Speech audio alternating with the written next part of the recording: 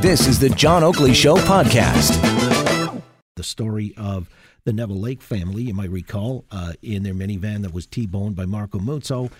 4 of the members, the 3 young kids and the granddad, lost their lives in that, and Mr. Muzzo pled guilty, went away. It was a 10-year sentence, and now it seems like he's applying for parole. Come the spring in March, he's eligible again, and this is where the Neville Lakes and there are other people who are weighing in as well, suggesting that this is an outrage and justice not being seen to be done. When it comes to matters of justice in the legal system, we defer to Joseph Neuberger, Global News Radio's legal expert with Neuberger and Partners, joining the Oakley Show this afternoon. Joe, how you doing? I'm great, John. How are you? Very good. On this matter, and I guess we talked recently about this in another context. It was the Forcillo full parole granted. He's now at a halfway house in Hamilton for killing Sammy Yatim. He got 6.5 years, but it's a matter of 21 months and out. I guess I want you to reiterate what you told me at the time, because in this case, a lot of people are saying this doesn't seem to be justice when you take 4 lives through your own irresponsible actions, drinking and driving. Yeah. But what point or purpose would we be served by seeing the full 10 being served versus getting out early? It's a very good point, and it's very difficult for people to understand because the emotions are so high with a case like this. But the reality is, on a 10-year sentence, that is the mark about what this was appropriately worth for a sentence. And an individual like Mr. Muzzo in jail is posing a very little risk both in jail and out. So upon an assessment now for his second application for parole, if he gets parole, then he will be in the community, but he'll still be serving a sentence. So as we discussed before, the parole board oversees his release, and there's a parole officer in place which will oversee his release until the expiration of what's called the warrant of committal, or until the complete sentence. But we're dealing with an individual, again, who's at little to no risk to the community, so long as it's not driving and drinking. And the other thing we have to look at is the overall sentence in and of itself, the 10 years, is nothing sufficient to bring back the loss to this family and the tragedy. So we have to divorce from this equation or this analysis the sentence and then what happens upon release.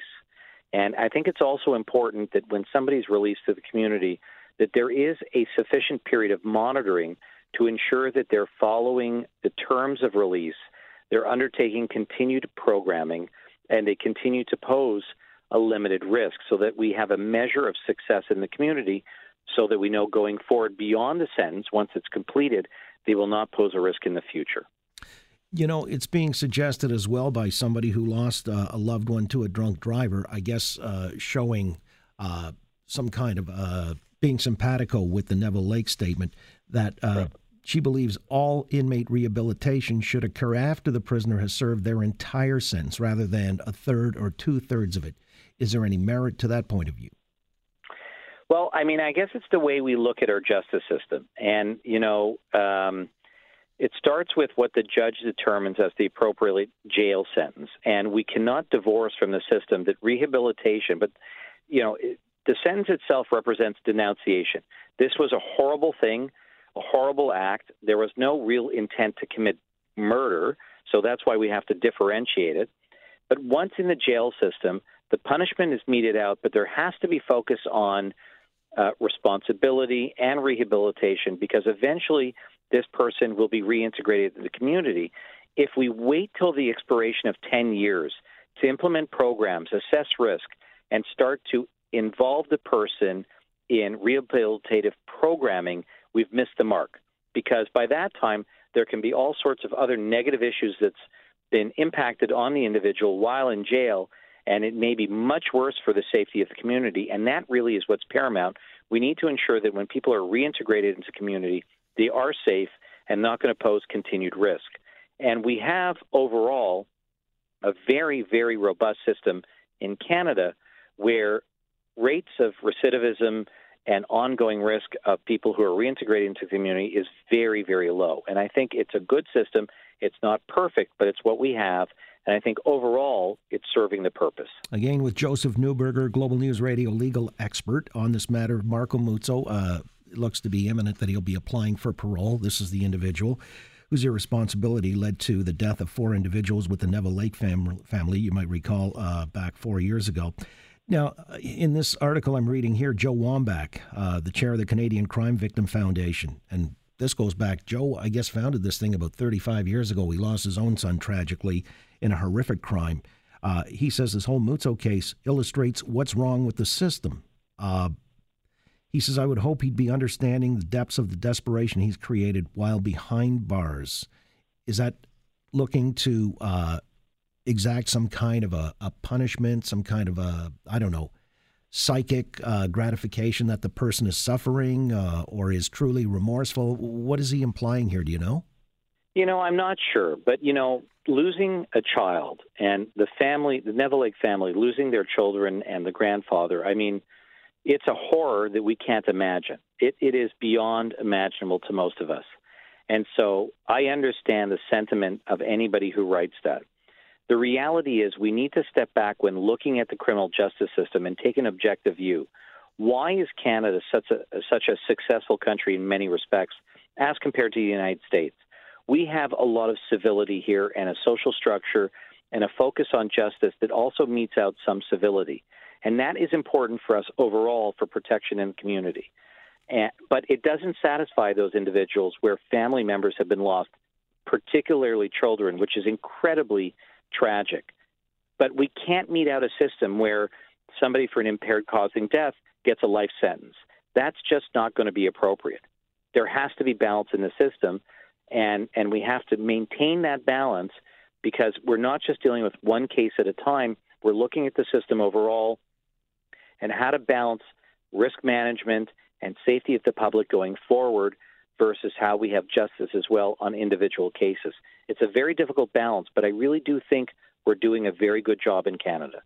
For people in the community, apart from the people who have been directly impacted and victimized here, but others who wanted to weigh in, there's something called community statements. And Jennifer Neville Lake is asking people to sign on to these community statements to, I guess, address that to the parole board. You in favor of such? Yeah, I think it's great. I mean, it's very important for people who are not just the direct relatives of the people who have passed away, but maybe a larger sense of the community who need to have a voice.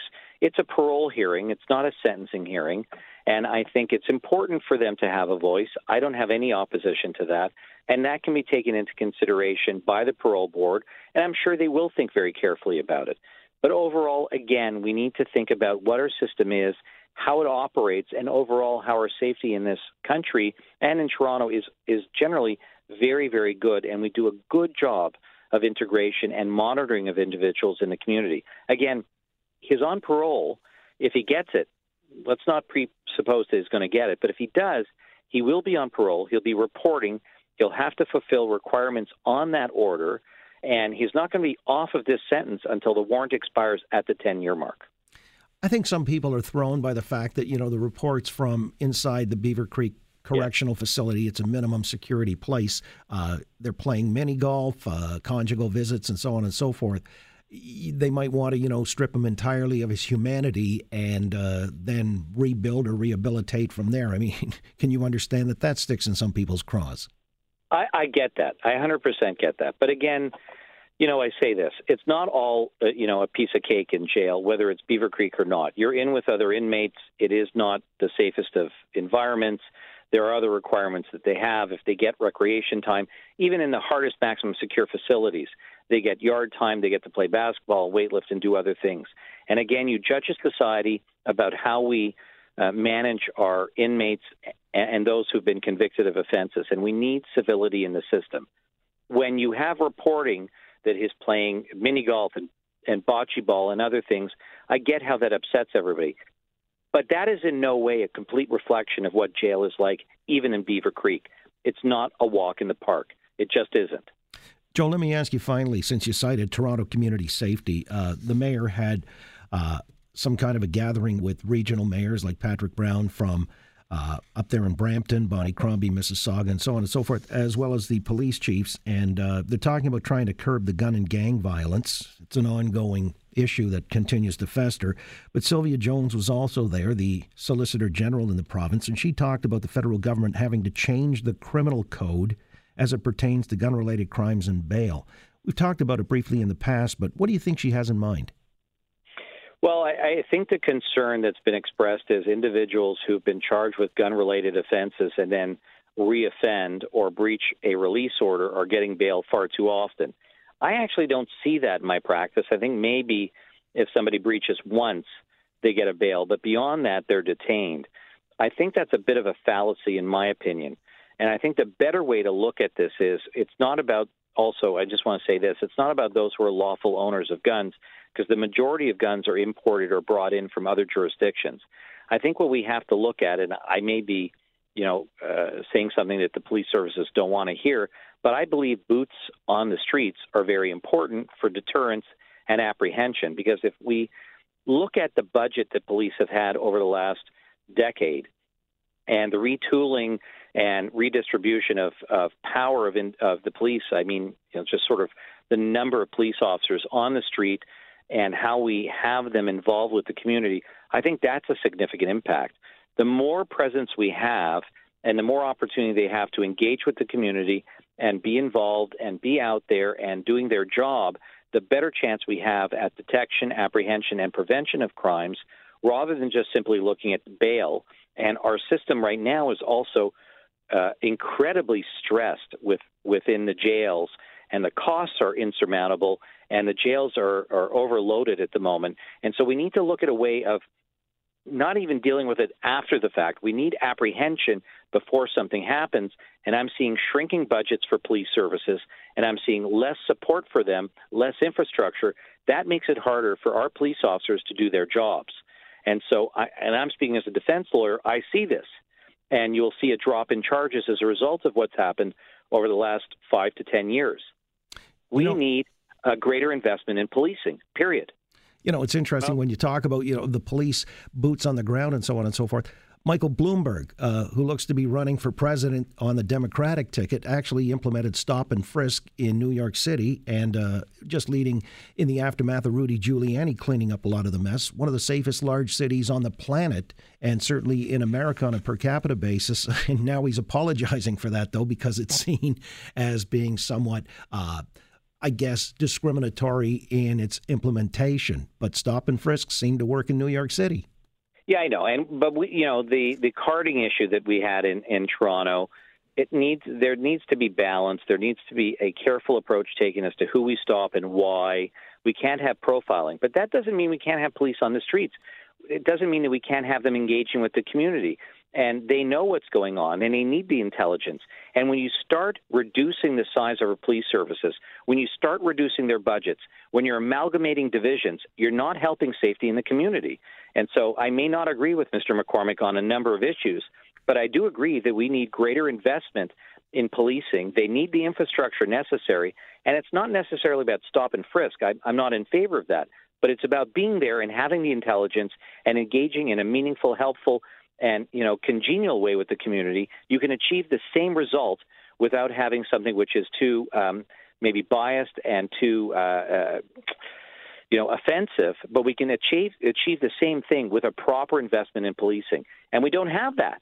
That is a real issue here, and we're working with tight budgets, but we need proper investment in policing. Period.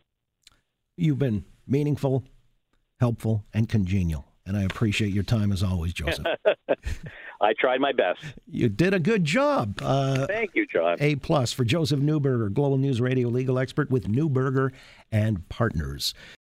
Thanks for listening to the John Oakley Show podcast. Be sure to rate, review, and subscribe for free at Apple Podcasts, Google Podcasts, and anywhere else you get your on-demand audio.